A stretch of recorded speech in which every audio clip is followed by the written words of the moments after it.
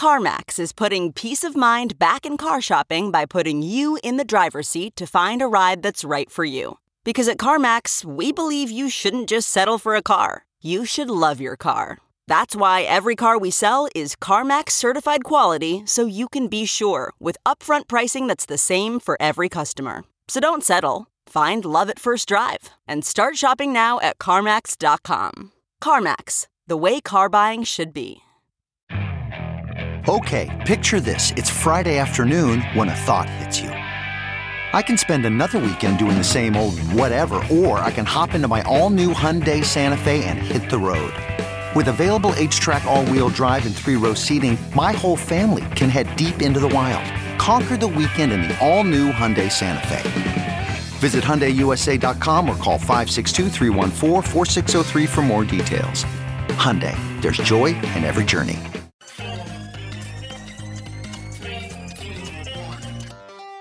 Welcome back to The Breakdown, an everyday analysis breaking down the most important stories in Bitcoin, crypto, and beyond. This episode is sponsored by Bitstamp and CipherTrace. The Breakdown is produced and distributed by CoinDesk. And now, here's your host, NLW. Welcome back to The Breakdown. It is Monday, June 1st, and we are living through one of the most significant and sustained periods of protest and civil disobedience and political uprising that this country has seen in more than a generation. For the last 6 nights, cities around America have been engulfed in, at times, violent protest, at times peaceful protest. And in this chaos, the fog of war is thick. Right now, there is an unbelievable battle to control the narrative of these protests. This has huge significance. Is this the work of Antifa terrorists who are trying to undermine the state and who should be considered a terrorist organization, as our president has tweeted? Is it the work of external white racists who are using the chaos to try to sow discord, to delegitimate protests by having and inspiring and enacting looting and criminal violence? Is it some combination of all of the above, with peaceful protests turning into violent protests that are responding to the violence of police trying to contain the protests, that are also seeing infiltration from other people? The fog of war is thick. This podcast is not an attempt to untangle those complicated strands in that fog of war. What it is a look at one specific part of the conversation, frankly, a very, very tiny spot of the conversation, but one that has relevance for this Bitcoin community. Over the weekend, through some parts of the Bitcoin community, you saw tweets embodied by this one from Max Kaiser. He wrote, "America is experiencing a multicolor rainbow slave result. 100 million Americans live on slave wages. Bitcoin fixes this." Now, on the one hand, that was a popular tweet. It got 614 likes. On the other hand, there were many Bitcoiners, such as Alexander Leishman, who is the CEO and CTO of River Financial, who retweeted it and said, "I respectfully disagree. Bitcoin does not fix this." There were, in fact, many who preemptively said, "I don't want to see the Bitcoin fixes this tweets right now." But where this conversation picked up a little bit more steam was when Jessica Huseman, who works with ProPublica and was covering the Austin protest last night, tweeted out a photo of a guy with a cardboard sign that says, "Bitcoin will save us." She tweeted simply "Christ," and it has been retweeted 625 times, liked 1.9 thousand times, and inspired a bit more conversation. Neeraj from Coin Center wrote, "There's this mindset that looking ridiculous in front of millions of people is fine as long as a few hundred who might be sympathetic see the message. It's not going to work." Another commenter followed up, "I feel this approach doesn't take into account the tens of thousands who will see it and be turned away for years because of it." I think it's interesting to explore not only in the context of what Bitcoin's narrative is and where it fits in the larger narrative of societal change, but also in the context of memes and information transmission and recruitment of new people, of new power. I think this is ultimately, all of this is about power to some extent, and it's important to have and use these moments to examine and understand the way that power flows in the world around us. So with that kind of framing, let's get into this idea of, does Bitcoin fix this? Will Bitcoin save us? So let's start with the roots of this meme. It actually is something of a contentious meme, at least by origin.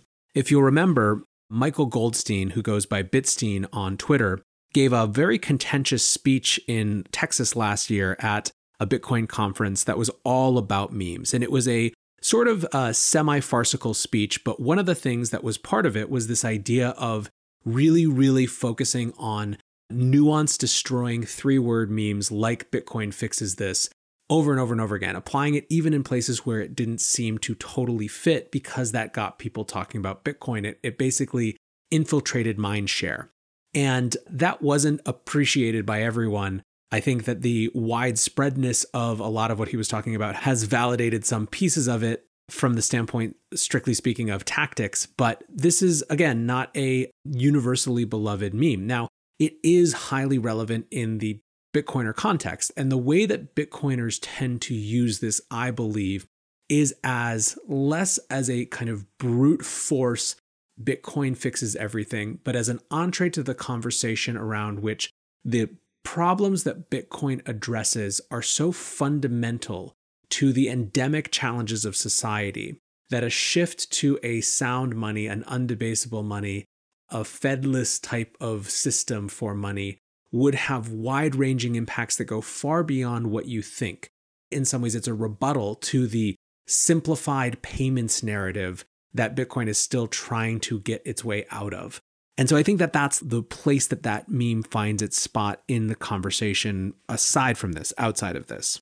So what then might be the reference point, the idea in this context? Well, a key piece of it is the idea that underlying these protests, underlying this police violence, is an economic system that has specific pillars of power. And those pillars of power and the way that the economic system is organized have created or are inherently creating the conditions for this type of thing to occur.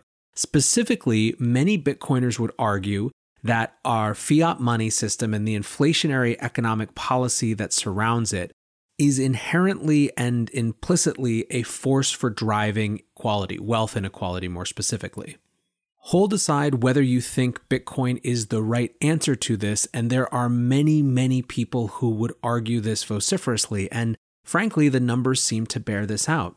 The issue at hand is that when your economic policy is designed entirely to keep asset prices high, well, who has access to buy those assets?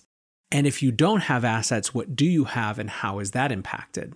And so effectively, what you have in America right now is a system where savings are incredibly de-incentivized.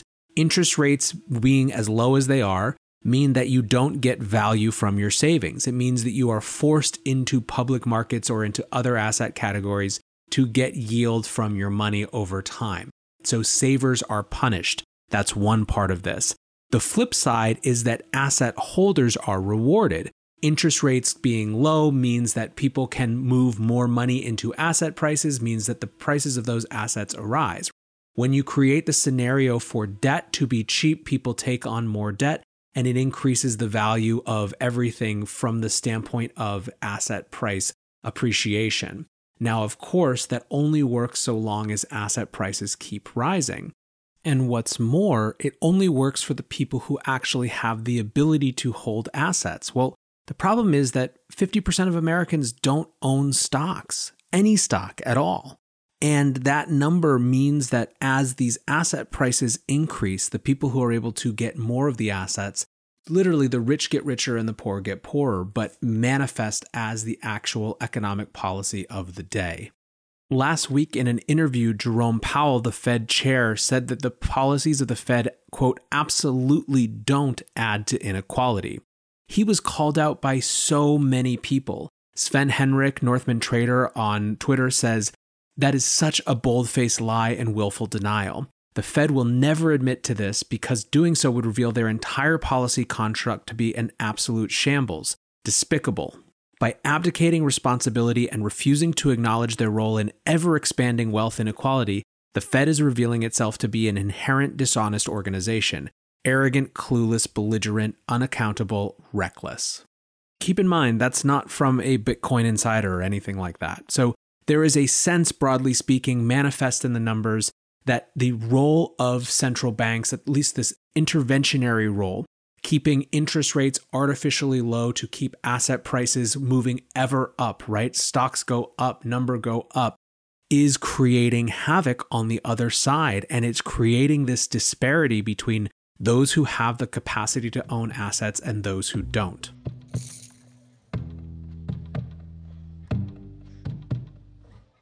Bitstamp is the original global cryptocurrency exchange. Since 2011, Bitstamp has been the preferred exchange for serious traders and investors, trusted by over 4 million customers, including top financial institutions. Bitstamp is built on professional-grade trading technology.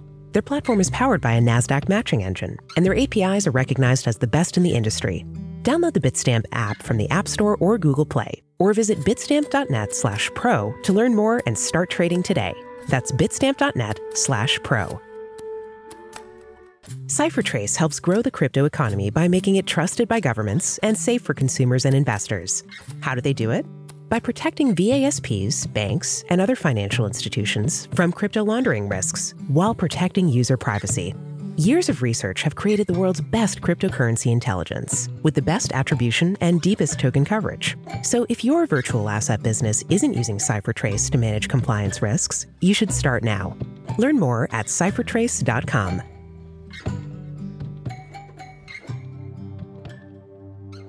There is another part of this story of who benefits from money printing that comes from the 18th century French banker and philosopher named Richard Cantillon, who wrote an essay called An Essay on Economic Theory, the basic thesis of which was that effectively the closer you were to the locus of power, the more you benefited, and the further away you were, the more you were harmed. This would become known as Cantillon effects, or the Cantillon effect. Recently, Matthew Stoller wrote a great essay about this in the context of our modern system. This was in April, and it was right after we started to see the latest round of bailouts. And I'm just going to quote him because I think he does a great job explaining it. He says, "This brings us to today's bailouts and the meaning of institutions. Large banks, private equity corporations, and foreign central banks get dollars through the capital markets by trading bonds and stocks. It turns out that the Federal Reserve is very good at working in these markets and can move trillions of dollars relatively quickly. So that's why the real estate arm of the largest private equity funds in the world are skyrocketing today. They know that the Fed spigot turned on and that the spigot is instant and functional. However, the Small Business Administration, unlike institutions in the 1930s and 40s, does not have the workforce or ability to make direct loans to businesses. They have to guarantee loans made by banks, who are in turn supposed to make those loans. Or that's the theory, but in America, commercial lending institutions have hollowed out dramatically. Neither the banks nor SBA nor anyone else have the people to originate loans. We can't do it, and our unemployment offices aren't much better.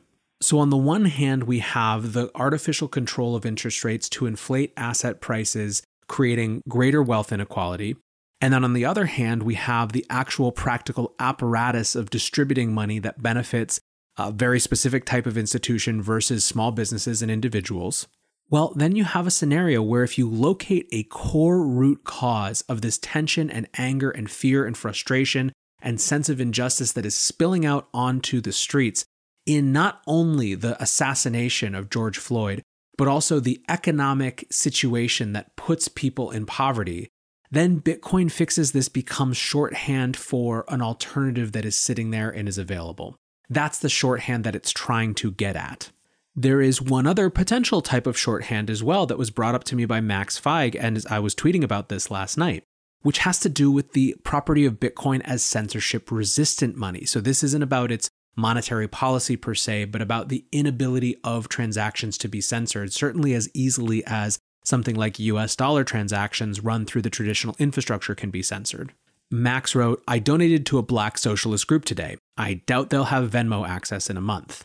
A key point of this is that Bitcoin Fixes This isn't saying if every one of these people just had a little Bitcoin, it would solve all the problems then.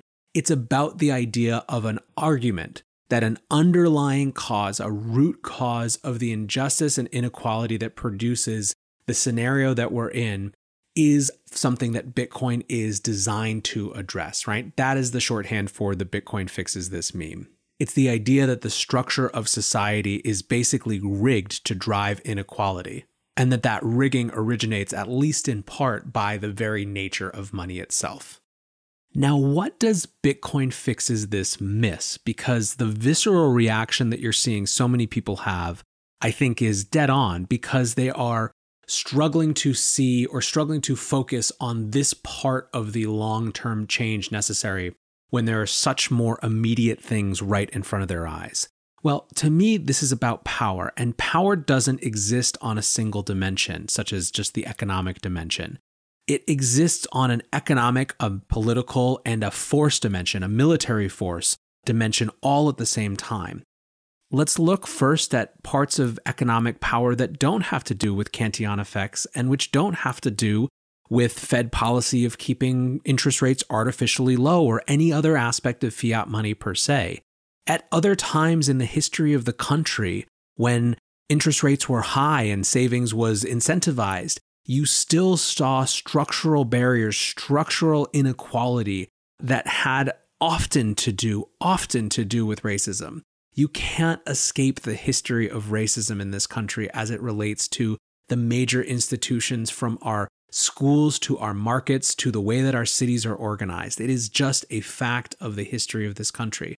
People are welcome to debate where that fact fits in now and how and the right ways to address it, but to ignore the legacy of this country that gets built in not to just people's attitudes, although we could say a huge amount about that, but into things as simple as where people are organized in cities, what access to education those cities have, what access to higher education or further education those leading institutions create, into what types of economic outcome opportunities there are on the other side. So there's all of these dimensions to the economy that don't have to do just with the nature of the fiat system, that do need to be addressed when it comes to actually trying to unwind wealth inequality and injustice. So even if your main focus on these protests, the main underlying idea has to do with economic inequality, there's so much more than just the fiat system. So if that's the economic dimension, what about the political dimension?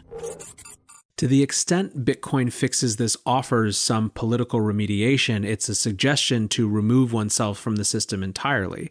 Now, there are debates about this, right? A lot of the debates I've seen around Killer Mike's much lauded impromptu speech in Atlanta from a couple days ago have to do with people not believing in the political process that he is advocating, which we again saw former President Barack Obama write about today in a piece that he released, talking about how much power for change around these types of issues is held at state and local offices. There are plenty of people who will argue that those institutions need to be remade entirely. If you believe that these institutions are corrupt beyond return and that the best way to organize society is completely without those institutions, that is a political position you're able to have. And I guess Bitcoin Fixes This may be a part of that scenario, but it's not the world that most people live in, that most people see as anywhere near realistic. And so I think that Bitcoin Fixes This feels unresonant in the context of just how far away from any sort of acknowledgeable reality the political apparatus of today is. Take that in contrast with how many people are finding their way to Bitcoin in the context of the specific economic questions it addresses, because that wealth inequality that does come from the Fed policies, that does come from inflationary policies that incentivize assets over everything else, that is a resonant idea that Bitcoin provides. So again, I'm not trying to suggest that the Bitcoin position of opting out of institutions or designing a society without institutions is a delegitimate, debatable point. I'm saying that when it comes to resonance and why people are reacting to Bitcoin Fixes This as the meme, it's just so much farther away from anything that would be considered realistic.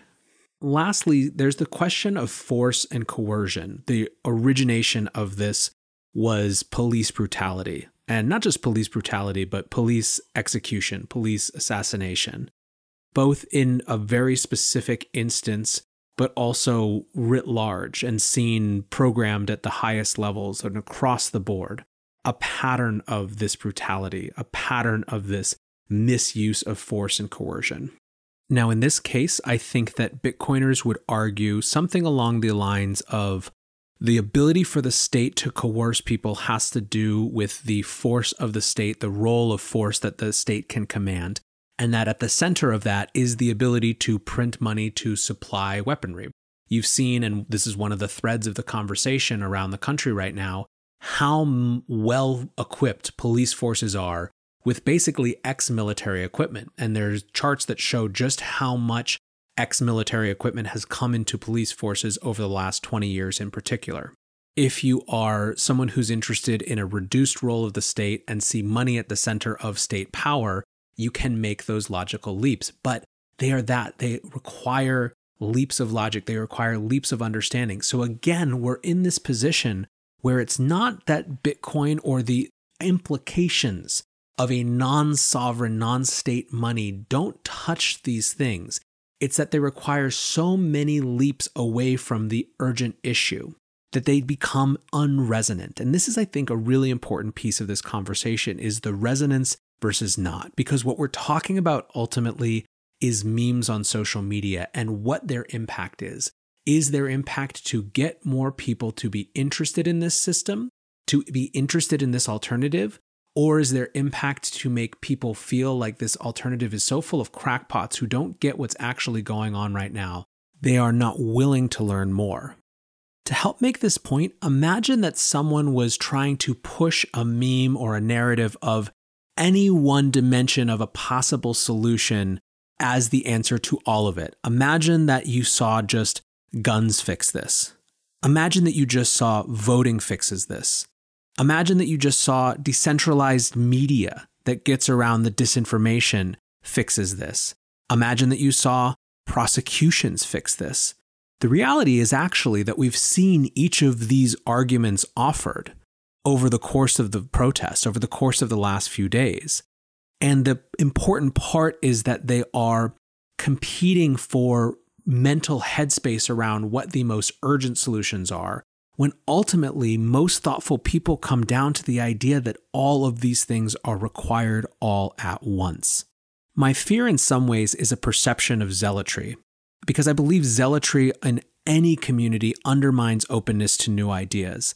And I think that the ideas that Bitcoin offers about not only the economic underpinnings of the structural problems we have, but also the potential implications, the domino effects of addressing those structural economic problems have on other dimensions of power, coercion, force, post-truth media, all of these things are so important and so relevant that we cut off our head to spite our face when we have stupid conversations. And unfortunately, in the context of the most significant sustained protest in a generation, that its origin is truly located in a specific discrete event that is knowable that we saw, that was the violence of police against an individual black man.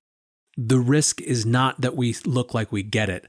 The risk is that we look so unlike we get it that people don't even want to discover what there is to get. I'm a fiend for early Satoshi material, along with so many of you. But the one that I like least, the way that it's applied in our community, is the classic, if you don't believe me or don't get it, I don't have time to try to convince you, sorry. This is something that was said in the context of an extremely specific conversation and in the extremely specific moment of someone's life that gets applied to the idea that if somehow it doesn't intuitively make sense to you, that the changing nature of an economic system would have implications across all of society, then we're too busy to try to convince you, sorry. I've seen that idea all too often be used as a convenient excuse not to take the time to actually help people understand this, to basically say you have to go do it on your own. That's fine if that's your position, but that's not the one that I'm going to take. The good news is, as I started with this, one, I don't think that people who are sharing this meme, hold aside the sign guy, because who knows what's going on with him in Austin. None of the people who I saw sharing the Bitcoin fixes this meme were trying to undermine any of these other dimensions. They weren't trying to deny racism. They weren't trying to deny the importance of this political process. They weren't trying to deny police brutality or force. They were trying to make a connection between underpinning economic issues and economic injustice with the other types of injustice on display and the anger that people felt. I understand that. My point in having this conversation was to take advantage of the fact that a podcast where I can just speak is a medium where I do get to add, where we do get to have a more nuanced conversation that hopefully can suss out what's important about this idea while also getting at where its barriers are going to be in terms of acceptance. An idea that is the most insightful and brilliant in the world that doesn't resonate is not any idea at all. It doesn't have any power to actually change things. Last note, I think that in general, I would say that more Bitcoiners that I've seen write about this are writing in that complex terms, in those nuanced terms. Pomp wrote a great letter this morning that really went out of its way to try to examine the different dimensions of power that are playing into the situation right now.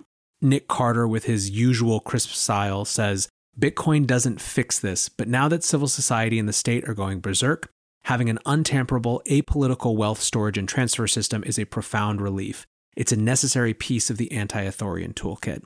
The point here is that I'm not actually trying to rag on this. I'm trying to add complexity to it. And in a world where everyone right now is competing to box us into uncomplex ideas, to unnuanced ideas that serve only to divide and to distract us, I want to use this space for more complexity and more nuance. Anyways, guys, thanks for listening. Let me know what you think about this conversation. And let me know what you're feeling about everything going on as a whole. It's a really hard time right now for so many people and a confusing time for everyone. Until tomorrow, guys, be safe and absolutely more than ever now, take care of each other. Look around. You can find cars like these on AutoTrader. New cars, used cars, electric cars, maybe even flying cars. Okay, no flying cars, but as soon as they get invented, they'll be on AutoTrader. Just you wait. AutoTrader.